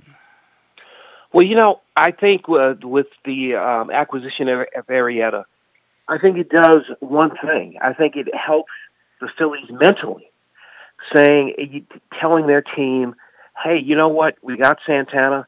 We got Arrieta. This team wants to win now. And now, as you see, the Phillies want to, they're thinking they can go to the wild card now. So, I mean, I think maybe it's, the spring training's not over yet, and they still could get Cobb. You just never know. So I think it will depend on, how things go early, and then maybe we might see Cobb. You just never know. It's funny because everybody here in Baltimore clamoring about Alex Cobb, saying, when is he going to get here? When are the Orioles going to make a move for this? And here you are 12 days from the start of the regular season, and while he hasn't signed yet, he's still out there. But where do you think his landing spot is, or what team better fits what Cobb brings to the table? Well, it has to be a winning team, and I don't think the Orioles are ready. I mean, they don't have the pitching to win right now, as you know. But I think he's going to go to a team that has a chance to win. There's no way I see him going back to Tampa. It could be the Phillies. Everyone kept talking about the Yankees for a while. I don't know yet. But I think it's going to be a winning team. Where is he going? It's hard to say, but I don't think it's going to be the Orioles. Even if they get Cobb, I don't think the Orioles are good enough to compete against the Yankees or the Red Sox. I just think it's going to be those two teams, maybe the Blue Jays, and that's it. Well, and I ask you that because you mentioned the Yankees. To me, that seems like something they should do from the standpoint of if there is a question mark on that team, it is their starting pitching, top to bottom. Well, they seem to be confident in CC Sabathia, even though he's no longer the pitcher that we used to see. And, Montgomery, he's going to be the fifth starter. I mean, Aaron Boone announced that. They seem to be confident in what they have. Sonny Gray. I think with the Yankees, though, they're going to see how the first month goes. And if they need Alex Cobb, if he's still available, then I can see him coming. I mean, look, this is the tough part for me. Is he still too logical for the Orioles? And while I understand what you're saying about on his side, why would he want to come here? It's infuriating that the Orioles haven't pressed to make this the guy. Again, when I talk about the window thing, sure, I don't think they're Alex Cobb away from being particularly good or being able to win the division, but what are you doing? You held on to all the players that you held on to. You're going to go out, run the ball out, and try. It would seem like this is the guy that succeeded in the American League East and that's had the opportunity, although he hasn't necessarily always pitched well at Camden Yards, and so there is that one issue. But this would be the guy that you would say, okay, based on all of the other moves we've made, we should have made more of a press in order to get this guy. I can see your point, but I just think that the Orioles need more than just Alex Cobb to compete against the Yankees and the Red Sox. Now, obviously, they have Buck Showalter there, and I think he's one of the best managers I've ever seen. And they're going to be competitive from a manager standpoint, but they need to go the extra mile to get more than just Alex Cobb. To me, I think they need more pitching. That's obvious. That's their problem. And I think they need some more discipline at the plate. They have too many strikeouts there. So I think it depends on, the type of players they can get other than Alex Cobb. Alex Cobb is not going to make them a division-winning team. They're not. And that's kind of my feeling on it too. When you think about this from I'm the not trying to standpoint, kid myself into no, that. Yeah. but let's think about it from the standpoint of okay, you have Bundy and Gosman. You expect them to take the next step. You certainly hope. You certainly hope that's the case. You have Andrew Kashner, who through 2 games in the spring has allowed one run. So far, so good. One run in 9 innings, so that's pretty good. Tillman's first outing was just awful. But then it's like I told Stan earlier, it's not so much what you're going to do with those 5. It's what's behind those 5 in terms of some depth, because you just don't need a starting 5. You need about 7 or 8 because guys get hurt. Somebody goes down with a forearm injury, you lose them for 3 weeks. You need people that can step in. I agree with you and Bill, and I'm not. There's no world in which I would try to suggest that I think Alex Cobb makes the Orioles capable of competing with the Yankees and the Red Sox in the AL East. I don't believe that. But the point is, you didn't trade away your guys. Right. You know what I mean? Like you could have done the thing where you say, hey, look, we can't compete for a playoff spot. We're not going to be able to do that. Let's We're not blow going to it spend up the money. and see. But you didn't do that. You held on to these guys, and you're losing value every day. It looks like at this point you'll never be able to get anything for Zach Britton. You got to hope that you can re-sign him on a bargain moving forward after the injury. You're not going to get anything more than a compensatory pick likely from Manny Machado unless they bottom out in the first 3 months, and they can trade him for something still. But he's going to be a rental at that point. You're not going to get a ton for Manny Machado even in July. You've made the moves that you've made. This is who you are. So while I get it, it's not going to change your ability to win the division, I don't think. If you want to do something based on the other moves that you've made, it would seem like this would be the move worth making, or at least worth heavily pursuing, making it difficult for Alex Cobb to say no. Right. And that, to me, is the frustrating part, is that you just none of this jives. The moves that you've made to this point but yet not being willing to do this. If you had blown the team up, if you had said, we're dealing everybody, we're taking what we can get, even if it's 70 cents on the dollar, we're going to move into a rebuilding process. We're doing the Astros. We're right. doing, all good. All good. That would be, but based on what you've done, to then not try to pursue Alex Cobb and say, okay, this would be the one thing that we could do that could maybe even make us a contender for a wild card spot. It just doesn't work for me. There's no plan. There's no anything here. It's just sort of playing baseball for the sake of playing baseball. Right. But I just don't think they should get Alex Cobb just to say, hey, we'll be able to compete. I mean, I just think that they need more than just Alex Cobb. They need to make some trades. I mean, they need to. It's not just Alex Cobb. I mean, when you look at that Orioles team, I mean, to me, I love Chris Davis. I love the fact they can hit the home runs, but there are too many strikeouts there. Too many. Yeah.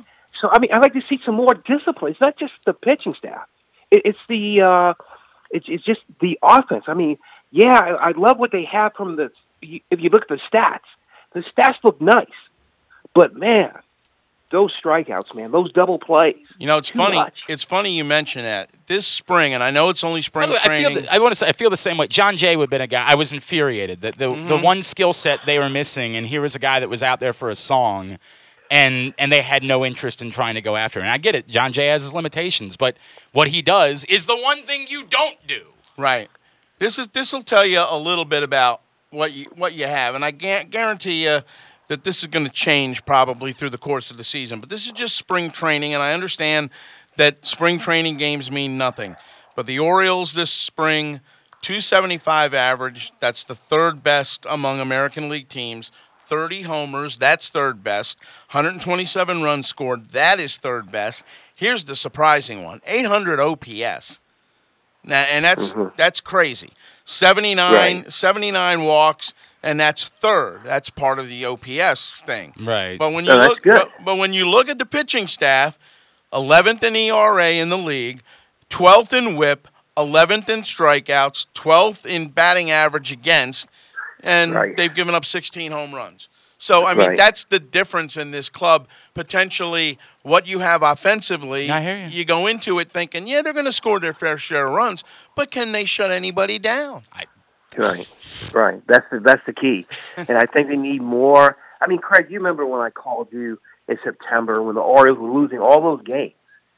And I was saying to myself, what happened to the pitching staff? Well, and in September, the pitching staff died. Yeah, in September they were just awful. The whole team was awful, and I think it was a collective kind of, stuff rolls downhill. The pitching was awful. The offense went in the tank in the last month, and when you think about the end of August, they were thinking, we still have a shot at this wild Tim card. Beckham was lighting the world on fire. Beckham was lighting the world on fire. You're right, and then all of a sudden they couldn't get anybody out, and really they just stunk in the last month. So we'll see if anything happens differently from that standpoint. Bill, thanks a lot for being with us today. Anytime. Call me anytime. All right. Bill Ladson, MLB.com. His podcast you can catch on MLB.com called Newsmakers. And, boy, does he talk to a bunch of people in this game. Yeah, it's really cool. Really cool. Good job. Hey, Steve, this whole thing with Alex Cobb, I can't overstate this. I don't think Alex Cobb is changing the Orioles' fate. I really don't. And as far as what they're going to do, I don't think that they can compete for a postseason spot. I don't think that Alex Cobb is going to allow them to compete for a postseason spot. But why did you make the other moves or didn't make the other moves? Again, you needed to go one of two ways going into this offseason. I've said this all along. You either needed to do the things necessary in order to make yourself able to compete in this final year that you have Adam Jones, that you have Manny Machado, and you have Zach Britton, and knowing that Jonathan Scope's coming up the year after that. And I think from Adam Jones' standpoint, and we've heard him say this, it's not going to be about money so much. No. And I understand when they say it's never about money, it's always about the money. To some extent, it has to be. Right. But for Adam, where he is in his career, he wants to win. That's the point. And maybe that's not here in Baltimore. Well, I don't know how in any world. And as much as he likes it here, and I think in his heart of hearts he would like to be here, there's no world in which you can even argue that this is the best place to try to win moving forward. So either you needed to do that, either you needed to make the moves necessary to sort of go all in this year while you've got these guys and give yourself an opportunity and maybe keep some of them around, or you needed to blow it up and you needed to move forward. You needed to create a new window 5 years down the road. And you talked about the Astros and the Cubs. And look, I mean, those are two examples of how it worked out perfectly, and it doesn't always work out that perfectly, but you need to at least try that. They didn't do those things, and they said just sort of sat here and did nothing, and you're left with this feeling of purgatory. Right. Okay, so you made the moves that you made, and you didn't make the moves that you didn't make. Why wouldn't you at least try? Why wouldn't you at least sort of try to force Alex Cobb's hands? The markets come back to you.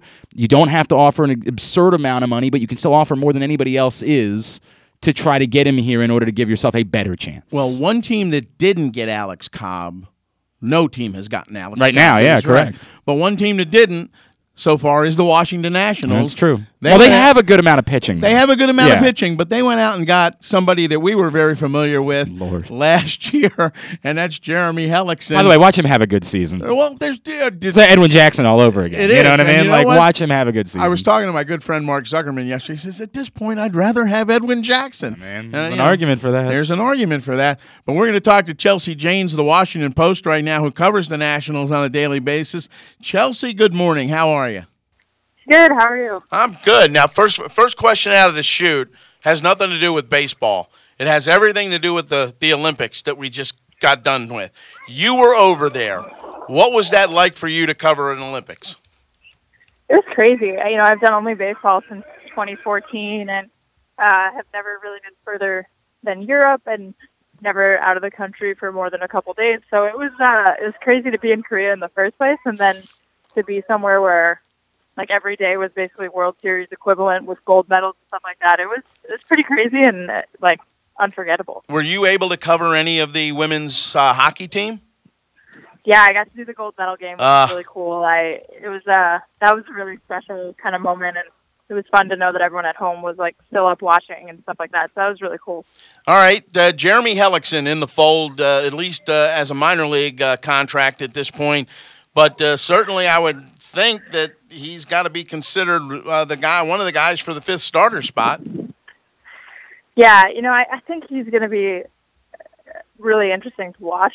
He's coming in shape. He's been pitching, in Scott Borth's sort of impromptu camp facility that he's had, and so he's been working, and I think he can pretty much jump right in here, which should help. But his numbers are pretty comparable to AJ Cole's over the last couple seasons, but. Hellickson's got a long track record. He won Rookie of the Year with Dave Martinez, his bench coach, and I think he's just got a long history of being reliable, if not a shutdown guy. So I think he'll get every chance in the world to get that job. And I think maybe being with a contending team for the first time, obviously got traded to the Orioles last year when they were still in it, but they weren't in it forever. So I think he'll just kind of be galvanized by that, and I think the Nats are sort of betting that this setting will be good for him. Well, you just brought up an interesting point in that Davey Martinez, the Nats' new manager, has seen some of Cobb's best. Have seen some of Hellickson's best work when he was in Tampa. Yeah, I think that familiarity is only going to help, and Hellickson. Like I said, he won Rookie of the Year. He had his best years there. He kind of grew up there with Dave Martinez as a presence. Martinez is the bench coach. That's the guy that those guys go to for the stuff they don't want to tell their managers. So I think there's a real relationship there and a lot of sort of confidence. And, Hellickson's an athletic guy who didn't pitch well last year. But if you've got AJ Cole and Eric Fetty and Edwin Jackson, none of them are sure things, maybe bring in another guy cheap who's a little bit of a sure thing and see if he sticks. And if he doesn't, you're not really risking much, to take that look. Right, exactly. But one guy we know we don't have to look at very much is Max Scherzer. And I know it's only spring training, but the guy is 3-0 in 4 starts, 14 innings pitched, 21 strikeouts. Get this, a whip of .36. It's almost like... it's almost like... you telling me he's good? Is that what you're saying? Yeah, I'm saying breaking news. He's pretty good. Yeah. There's breaking news. But, it's almost like Max is just like, we're just kind of gearing up for the start on opening day. Yeah, he's looked amazing. I don't, the start, his last start was night game against the Mets, and it looked like it's, September, and it was unbelievable. And I think he's so grateful to be healthy after having to use, a 3-fingered grip last year and having the knuckle all messed up and all the little stuff he dealt with during the season last year, I think was really troublesome to him, even if it didn't seem that way. And I think he's just really excited to be healthy, and it shows. You sort of wonder when the decline's coming, and you knock on wood every time you think about it, but he looks like he's better. It's amazing, but, and a lot of scouts have said the same. So he's ready, and that's huge. Max Scherzer, another year of Max Scherzer at peak form, and the Nats have just won that contract without a doubt. And you could argue they already have, but he looks ready to give them at least that, if not more. We've only got Chelsea Janes for a few more minutes because she will be attending a press conference with Jeremy Hellickson coming up shortly. But I got to ask you this. In terms of Ryan Zimmerman, comeback player of the year last year, we know what the numbers were. But has there been a specific plan for him this spring? Because he's really only played in one game, has a couple of at-bats, but I'm assuming there's been a lot of minor league game action and a lot of in-cage work. Yeah, I think that the plan this year has been the Ryan Zimmerman plan. I think Dave Martinez, my sense is that he came in and said, what do you want? And if you know Ryan Zimmerman at all, you know that he would rather spring training not exist at all. Exactly.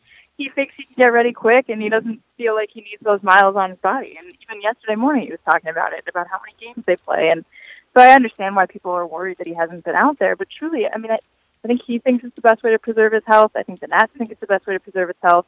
And I think he's okay. And he's out on the field today. He put a bunch of balls out of the park in BP. So he looks great, and I think he's just found someone who understands his thoughts on spring training, and he's taking advantage of that in a way that's probably going to help him, down the stretch. We went through the press conference, obviously, in the offseason with Davey Martinez when he was introduced, but now that you've gotten a chance to be around him in the last couple of weeks here in spring training after you got back from the Olympics, what's it been like, and how is he to deal with? Honestly, it's been a blast. It's hard to really know. I've asked Max Scherzer about this a lot, and he says you don't know anything about these guys until you're in a losing streak in June or August, and I think that's probably true, but at least early on, Martinez is just incredibly laid back, which is something I think these guys need, honestly. This has been a pretty uptight team for a long time, and even with Dusty, who wasn't an uptight guy, there was just this weight, and I think he's really lifted that this year and made them feel like they don't have to worry about every little thing, that they're just good, that they can trust that they're good. And, if something goes wrong, maybe that whole vibe changes, but it's noticeably more laid back and goofy. And for a veteran team with guys like Zimmerman and Bryce and whoever that know what they need to do, they don't need to have their hands held. I think that's a really good fit. And I think, we'll see if it ends up being that way, but it's been fun. And that's not something you could really say in past years when there just felt like there was pressure and it never really let up. A lot of expectations on this team, and Davey's been basically handed the keys to the Cadillac by Mike Rizzo. So this is really not too much unlike a situation that Matt Williams walked into, that Dusty Baker walked into. You're being handed the keys to the car with a team that's basically ready to win now. How does that change what maybe Martinez does in terms of his managerial thought process? Do you just let the guys go out and play? I know there's a certain analytical thing that they talked about during the off season, as far as the analytical part from a manager standpoint. We know he's real good about, having been around Joe Madden all those years. Yeah, the early reviews from everyone are that the shifting sense is a little different. There's going to be more of that, and just a little bit, today Harper's leading off, which he said will never happen again, but, Tanner Roark's hitting 8th, and he's like, well, we probably won't make a habit of this, but there are times when maybe it makes sense. And little stuff like that sort of lets you know that they're always thinking is something the players notice too, that they're always kind of trying to find that little tiny edge. And I think that, you don't want to tinker for tinkering's sake, but, to really be taking the information that's available. The Nats have added a couple guys in their analytics department. To be taking that information and looking for an edge daily, in little tweaks like that, shows the players that you're trying to give them an edge daily, and then therefore makes them think you have their back. So I think it's just a really, it's a change. People feel how they feel about Dusty not being here, but what they do have here is somebody that the players seem to trust and who has hired an incredibly energetic staff, and it's different than Dusty. I guess we'll find out if it's better or worse, but it seems to be working right now, and I guess you hope that continues to when it actually matters. It's funny you mentioned Harper hitting leadoff today, because we had Kenny Singleton on earlier, and he was talking about his days with the Orioles, where Earl Weaver called him into the office and said, "You're leading off today." And he said, "I had never hit leadoff." And he says, "But here's my thought process." He says, you walk a lot, you look at a lot of pitches, you get on base, and let's see how this works out. And for the few times that Kenny did that, it worked out very well in terms of him scoring runs and things of that nature. So maybe there is something, because we know Bryce likes to look at a lot of pitches. He does walk a lot. So that's something to think about from an analytical standpoint. Yeah, I think it's something that probably won't happen a lot, but we did see those guys hit Anthony Rizzo lead off a couple times, and they just haven't ruled anything out, and I think today it's more Bryce played the last 2 days. They want to get him a couple of bats quick and get him out, and they don't want Eaton leading off in his first game back. But it's on the radar in a way that it never was, and I just think that that's sort of the most telling part, is they're willing to consider everything and anything, and they've got a relationship already with the players, Martinez and the staff, that allows them to talk those things through, and that formed pretty quick, and I think that's a good sign. Who's pitching today for the Nationals against the Mets? Tanner Roark. All right. So he'll probably be in there a while, actually. Yeah, I figure right now you have 12 days left. This is about the time starters go 5, a little bit more, I would think, trying to stretch out, right? Yeah, definitely. So this should be his, I think, probably next to last start down here, and he'll probably get a good workout in. Well, Chelsea Janes of the Washington Post down with the Nationals. We appreciate the time. Enjoy Jeremy Hellickson. We did last year here in Baltimore. Yeah, definitely. Thank you. Thank you for having me. All right. Thanks a lot. We're going to take a time out, and when we come back, Glenn and I will wrap up the show and probably talk a little bit about UMBC some more. I mean, it's a baseball show, but I don't mind. We'll be back right after this. Visit Buffalo Wild Wings weekdays from 11 to 2 and take advantage of their new 15-minute lunch guarantee, or your lunch is free. That's right, free. And with a 15-minute lunch guarantee, that means less time waiting and more time eating delicious B-dubs before you gotta get back to the office. Buffalo Wild Wings, White Marsh, Owings Mills, and Westminster. Wings, beer, sports. Available for dine-in orders at participating locations for a limited time. See restaurant for details. The latest edition of Press Box is available now. On the cover, Steve Ginsburg profiles Orioles sage sophomore Trey Mancini after a breakout rookie campaign. We also preview all aspects of the 2018 Orioles and look ahead to the NFL Draft.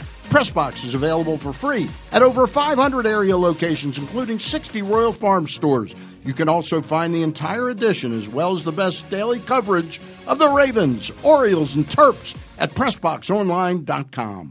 They say you're only as strong as the company you keep. The U.S. Army keeps you in strong company. If you want to stand out, the Army can give you the training you need. To take advantage of the strong options waiting for you, visit GoArmy.com. You may qualify for up to a $40,000 signing bonus. Start your future today at www.goarmy.com/impact. There's strong, then there's Army Strong, paid for by the United States Army. The experts at Towson Orthopedic Associates understand that sports injuries can happen at any time. That is why we are extending our practice hours until 7:30 p.m. Monday through Thursday at our Bologna Avenue location. A sports medicine specialist will be on site to better treat injuries when they happen. We stay late because you play late. For more information, visit towsonortho.com/after-hours. Okay, so what do you get when you combine the Chick-fil-A Vanilla Ice Dream and their Simply Orange Juice? Well, introducing the all-new Frosted Sunrise from our friends at Chick-fil-A Nottingham Square. It's perfect with breakfast, lunch, or dinner. Nothing refreshes like the Chick-fil-A Frosted Sunrise. And hey, if you prefer lemon, try the Frosted Lemonade. Don't forget to think about Chick-fil-A Nottingham Square as well for all of your catering needs, graduation parties coming up. Chick-fil-A Nottingham Square, 5198 Campbell Boulevard in the Nottingham Square Shopping Center. I'm Jill Powell. Each day I'll bring you the latest from the floor of the Maryland General Assembly. I'll speak with the newsmakers and feature the sound that is shaping the future of Maryland. Be sure to catch the Maryland Capitol Report at any time at marylandnewsnetwork.net. Kyle, here's the thing. Since we're streaming live now every day at facebook.com/PressBoxSports, video-wise, I'm going to need you to step your game up when it comes to what you wear to work every day from 10 to noon. I hear you. I mean, they can't see my legs. I can still wear the chaps. Okay, that's fine. I just don't understand, for me, why they have to be assless chaps. I have the chaps that I have. Well, okay. And I have the toes that I have. This is what we do every day from 10 to noon. Glenn Clark, Kyle Ottenheimer for Glenn Clark Radio. I'm not sure that you'll learn anything. I'm not sure that you'll ever really be entertained. But afterwards, it's going to be a pleasant experience for all involved. How does that work? Yeah, don't worry about it. Glenn Clark Radio and Facebook.com/PressBoxSports. That's right, Glenn Clark Radio. You can hear him Monday through Friday, 10 to 12 right here. And now let's... If I had been on today, I might have done 4 hours. Might have been, okay. Yeah. Kyle Ottenheimer. Right. Now, the facelift that he got the other day. Kyle looks good. He looks good, man. I think he should join a Kiss cover band. I got to be honest with you. You look real good. Yeah, but... Kiss liked that photo on Twitter. Really? Yeah. Are you kidding? That was really cool. That was really cool. That was pretty Kiss, cool. Kiss liked it. But it didn't do anything, change his voice or anything like that. No, he's still made his voice. You kidding me? He's got the golden pipes, man. That's right. What are you talking about? Let's we were talking about spring training a little bit. Now, this is what the Nats move from Vieira to West Palm meant for them. They got the Mets today, who come down from Port St. Lucie, about maybe a half hour, 45 minutes away. Then they play in Jupiter against the Cardinals and the Marlins back-to-back, and you're only talking about maybe 15, 20-minute drive at most from West Palm to Jupiter. The Marlins at home, they share the complex with the Marlins. The Marlins at home, they share the complex with the Astros, so they have the Astros the next day. Then it's the Mets, the Astros, the Marlins and Cardinals. You know, the trip is non-existent, basically. You're driving 15, 20 minutes. Yeah, that's great. As opposed to the Astros were the closest thing to them. Right. It was an hour one way. Right. Yeah, but they lose that hot dog joint that everybody likes so badly. What was that place called? It was like a joint that did hot dogs right there that everybody, whenever they would go down there, everybody always liked going to that place. Oh, yeah, I forget the name of it. I don't know. I don't know. Yeah. Anyway, sorry. Screeching halt. So the Nats there, they take on the Mets today. Tanner Roark, as you heard Chelsea Janes say, is the starter today for the Nationals. The Orioles, they got the Blue Jays today. They got Wright on the mound. Can you see any way this pitching staff improves between now and opening day, just in terms of who will be in it? Oh, how? I'm just saying. I mean, Cobb is out there. Okay, yeah. So that's the one way. That's the one way. There's nothing else out there at this point. But in terms of what Dan Duquette said earlier, in terms of saying we'd like to get another starter out of the people we have in camp. There's been nothing. So Noah's out of the equation right now. Nestor Cortez, look, we always know this about the Orioles. They love protecting assets as much as possible, right? And so the word at the moment is that Arrojo is the guy of the 3 Rule 5 picks that looks like he's got a spot on the roster. Yeah. He looks like he can be a long man. He could have that type of role. He would be the guy. Once TJ McFarland ultimately ended up in a role where he was a lefty specialist, but when his first year, his Rule 5 year, remember, he was just more of a long man. He was more of a, we got to protect this guy, so we don't really have a role for him. Let's give him. Right. Arrojo appears to sort of be that guy this year. So that would probably eliminate. I cannot fathom, knowing they have to keep Santander to start the season. For 45 days. Right. I cannot fathom them using a third roster spot on a player. If they keep Santander and Arrojo, that's 2 roster spots that you're giving to somebody that doesn't really deserve to be on the team, but you're giving it to him anyway just for the sake of protecting an asset. Could they try to get clever? Could either Cortez more likely? Mesa apparently has not been good. No. So could they suddenly try to come up with an injury for Cortez and do the thing that they did with Santander a year ago, keep him until August, then get him on the roster for a handful of days and extend this thing out? Look, they love protecting assets, man. They love trying to do everything they can in order to keep an asset around somehow, some way. None of them have panned. This goofy bit where we say, hey, the Orioles have found talent in the Rule 5 draft. The Orioles have not found a replacement level player yet in the Rule 5 draft. Ryan Flaherty has been by far, under Duquette. And they found Jeremy Guthrie once upon a time in the Rule 5 draft, but that was before Duquette. Ryan Flaherty has been by far the best of the group. He's replacement level at best. They don't have a guy who has a career 1 WAR that they found from the Rule 5 draft. So right. I'm over it. I'm sick of all the nonsense they do to keep the guys around, but it's just what they do. So Cortez, why fight it? The problem is really like somebody's got to be the one to say, you guys, there's no track record here. This thing that we keep doing where they say, well, the Orioles have found some interest. No, they haven't. They haven't found anybody in the Rule 5 draft that's been a valuable baseball player. And you talk about Flash, there's a possibility he could come back he's definitely going to be back. What are we talking? Craig, yeah. he's absolutely. I'm just saying. He'll be on opening day. Right. He's going to be on the opening day roster. Right. What's the opt-out for him is like next week, right? With the Phillies. Yeah. He will 1,000% be the Orioles. First of all, they don't have a utility infielder otherwise. They're going to, I guess Danny Valencia would be asked to, maybe get them through if they had to because they like his bat against lefties for good reason. I like Danny Valencia because he actually does something. He offers you something, but it's a very minimal thing that he offers. What do you think about Santander sticking with this club past the 45 days? Well, he's the way he's had a good spring, right? He's had a good spring. I think. Look, Joey Ricker had a good spring, but that was an injury issue with Joey Ricker. Sure, but I guess what I'm saying.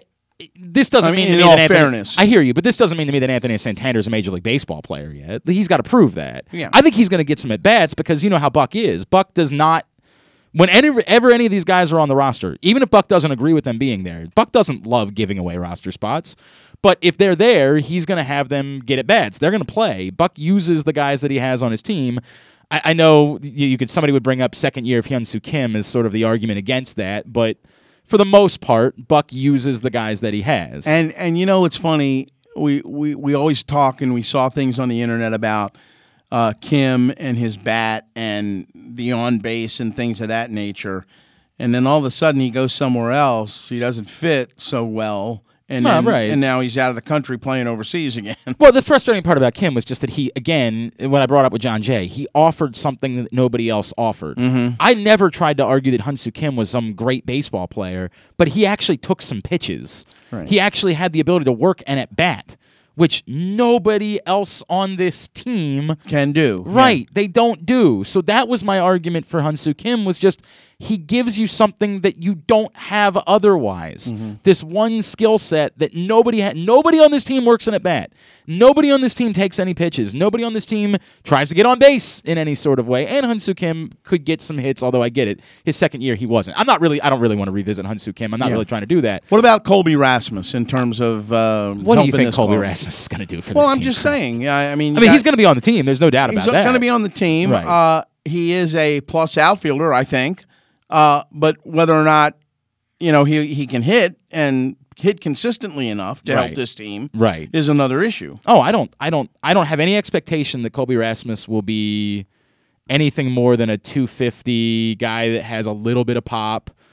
Stuff. He's redundant to me is what he is. He's not quite as good at the things that you're already good at now. In fairness, with Chris Davis and Mark Trumbo both likely to be out for opening day. Well, no, Davis is due back today in the lineup. Oh, is he? Yes, yeah. Oh, okay. Davis is due back today. All right, well then that changes a lot of things. But Trumbo probably not going to be around at this point for opening day. No, but that means too if Trumbo's not around for opening day, since he starts the year on the DL. No, it helps with the Santander thing. Helps with the Santander thing, but it also probably helps Pedro Alvarez as well. I would have to do the math. I think Valencia has a guaranteed spot on the roster. Okay. I think Alvarez, they believe, would go to the minors. Valencia won't. He won't go to the minors. But based on what happened a year ago, I think they believe that Alvarez would go to the minors and they can protect him that way. So I don't think they're quite as inclined. I also think they really want Craig Gentry on the team. And again, this also comes back to, do you bring back Flaherty or not? I think there's a world in which you could not carry in a utility infielder and just say, look, Tim Beckham's our utility infielder. If one of those two guys gets hurt, right, if there was an injury in a game involving Machado or Scope, we'd slide Beckham over to play that position, and then we have Chris Davis can go play third base in a pinch if we have to have him. Like, to me, I don't even know that it has to be Flaherty. I would actually argue against carrying a utility infielder at this point because I don't think there's anybody that offers you so much. Now, Flaherty at least can go play in the outfield. There's flexibility with Flaherty. But the thing with Flaherty, too, is that... and Buck loves him. No, well, Buck loves him, but the other part about it is if you're going to be a utility guy, you have to be able to play shortstop. Without question. And Flaherty can play shortstop. Correct. I mean, I hear you. But again, I think you could get away with... You could always call somebody up the next day. You could get away for a game with having to survive with Chris Davis playing third and moving Beckham over to play short, right? Like, you could get away with that. I don't think you need to give away a roster spot. Certainly if it's going to be Ruben Tejada. If it's going to be somebody they have... Engel Vilma, whatever that... Engel... I don't even know what the guy's name is. If it's going to be somebody like that, why are you giving a roster spot to that guy even over a professional hitter that could help you off the bench moving forward? I don't think it's so necessary when you think about the idea that you could survive a game and then call somebody up if somebody actually is hurt for a couple of days. You could get away with that moving forward. I don't think you need a utility infielder. I do get that there's value with Flaherty, and so if it is Flaherty, I think he'll be on the roster. But if it's not Ryan Flaherty, I just don't. I can't justify a roster spot to Ruben Tejada. How could you give Ruben Tejada a roster spot when he's just there's nothing there? He just doesn't offer anything as a baseball player. Right. So I'm I'm interested to see what Caleb Joseph does as a full-time catcher. Yeah, I'm interested to see too, like what they envision. I still don't know for sure that Chance Sisco is on the team. Like, there's this ultimate argument: if Caleb Joseph's going to be your everyday catcher, are you better off with Chance Sisco here to play every fourth day, every third? Do they make it more of a split than it is him being a true backup? Or are you better off having him continue to try to develop as a catcher in AAA and keeping, say, Austin Wynns as the backup, who you like as a catcher, but it doesn't have the offense of a Chance Sisco?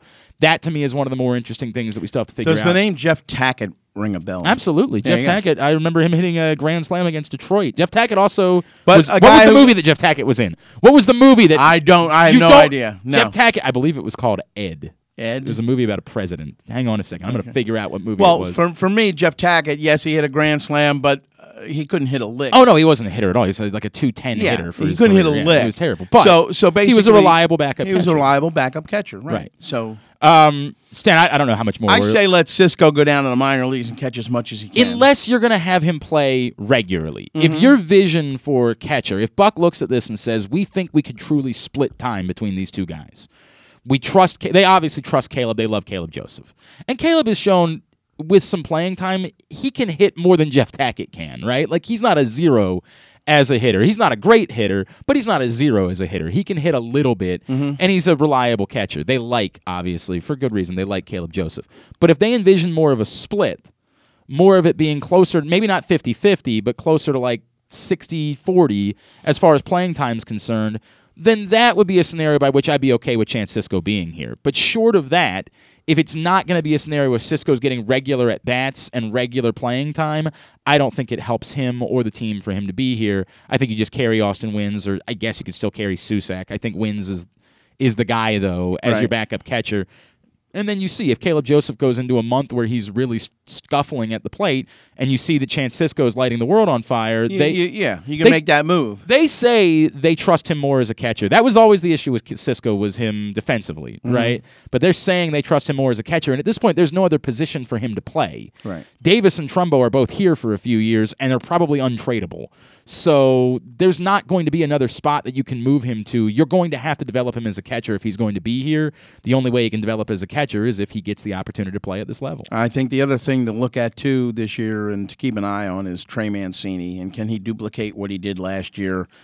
If you like what you've seen in spring training so far this year, you would have to say yes. No, of course. And the one thing, I had guys tell me, scouts. By the way, Craig, I don't know if you heard, but he's on the cover of the new print edition there we go. of Press Box right there. Story written by Steve Ginsburg, who is, of course, the better looking of the Ginsburgs. Right, and works harder than far harder.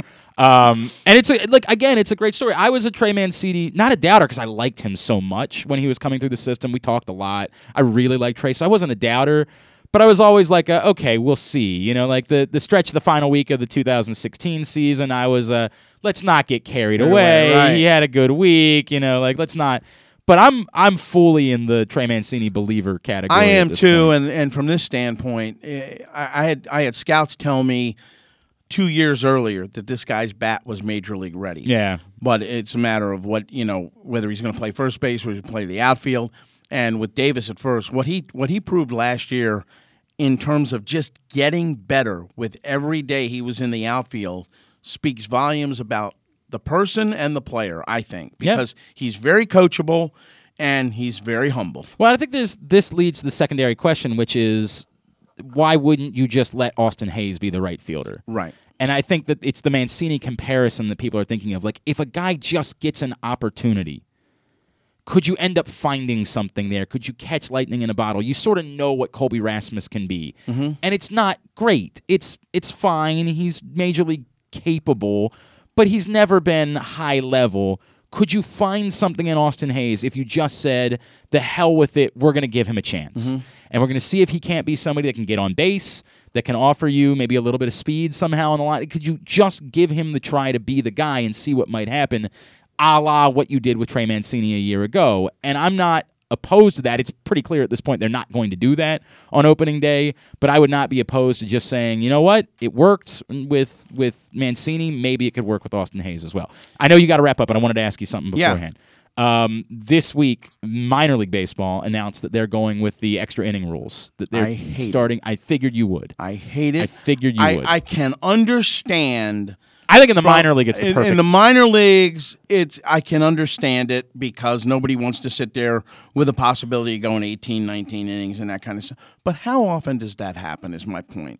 Well, not frequently, no. But it's not. There's two things. And how does the rule apply to pitchers?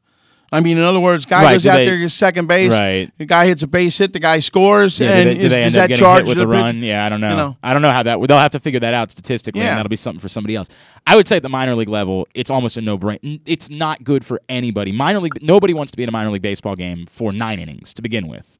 Like, nobody's going to minor league games for 9 innings. It's a different experience. It's fan-friendly. It's a family event. There's some cool giveaway beforehand. Mascots and things of that It's nature. not. You're not there to watch 9 innings worth of baseball. Well, some would argue you're not there to watch 9 innings of baseball at a major league game. Unfortunately, in a lot of places, that's probably true. Well, that's what I'm saying. And that's the case. But because most people are on their cell phones and everything else. But particularly at the minor league level, all of them would say, dude, there's nothing good for us about playing even 13 innings of baseball. The idea of us playing anything more than 9 is terrible. It's terrible for us. We're on a shoestring budget trying to make this work to begin with. We're not getting anything. There's no added. We can't sell any more hot dogs. We have to turn the concessions off at some point. Mm-hmm. And that's also the argument for why, unfortunately, and I know you're going to hate it, but it's probably going to happen at the major league level at some point. They've lost me when that happens. I think they won't do it after 9. I think that I think they'll probably push it to 12, like something like that, before they'll do it, and they could never do it in the postseason. That would be an abomination. But I think it's going to happen, and I think it's going to be because Masson can't sell any more advertising when the game goes to extra innings. Leave the game alone. I love you, pal. I think it's going to happen. I think it's going to happen. That's going to do it for us on the Bat Around. Stan will be back next Saturday. I will be in here with him, I think. I don't even know what my schedule looks like next week. And we'll talk more baseball next week on the Bat Around.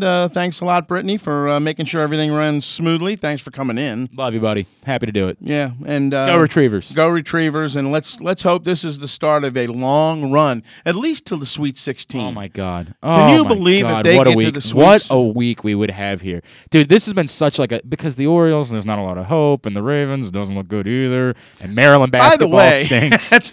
I'd go a few more minutes here. Yeah.